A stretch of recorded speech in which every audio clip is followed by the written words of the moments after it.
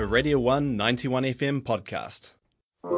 Monday through to Thursday at 9:05 a.m. on the Radio 1 Breakfast Show, our resident political aficionado John Moore drops by to deliver bite-sized politics. From the Octagon to the Beehive, to the White House to the Kremlin. As it happens, here's your political roundup.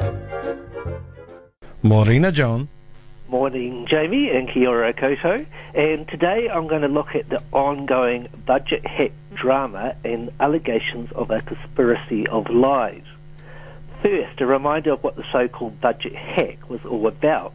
Before the government's budget was released on the 30th of May, the National Party got its hands on figures from the document, and National Party leader Simon Bridges then released some figures from the budget material. Initially, Labour ministers and Treasury officials claimed that the budget had been hacked, and as a result, the police were called in. The implications was put forward by both the government and by the Treasury that National was complicit in illegal activities with a system hack of Treasury. However, this turned out to be complete bollocks, and the truth eventually came out. A cock-up had occurred with Treasury uploading budget documents to their website before the budget was to be officially released by the government. These uploads weren't meant to be accessible by the public, but through a simple search using the Treasury's website search bar, the material could be easily accessed. And a simple search is all that National Party personnel did to get their hands on this budget material. The so-called budget hack issue continues to be a major news story. The National Party is accusing Labour and the Treasury of dishonesty with this whole episode. The argument goes that Labour and the Treasury knew all along how National had gained access to the budget documents. But rather than fessing up, Labour ministers and Treasury head Gabriel Mutcliffe consciously lied. Political pundit and Nat supporter Matthew Hutton has put forward a conspiracy theory.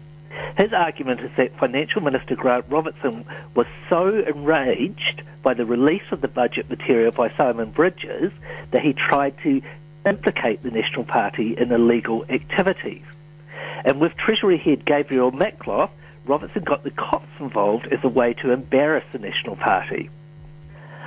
Others are arguing that no conspiracy existed at all, but rather this was all just one big cock-up. But even if a cock-up happened, the question remains, why did Labour and Treasury take so long to clarify matters over the alleged hack? Especially as the GCSB made it clear at a certain stage to the government that no hack had taken place. Now, the GCSB, of course, is New Zealand's national security organisation. This whole episode is quite possibly an example of dirty politics at its worst. This might all seem like a side issue and a bit of a beltway concern, but what this affair does highlight is the issue of political ethics in New Zealand.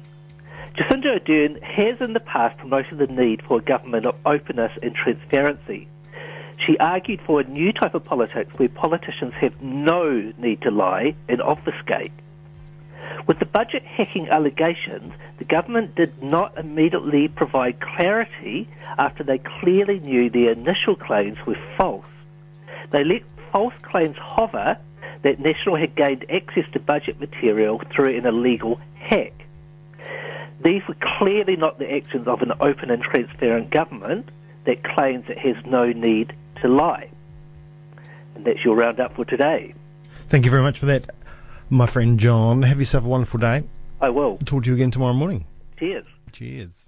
That was a Radio 1 91 FM podcast. You can find more at r1.co.nz or wherever quality content is found.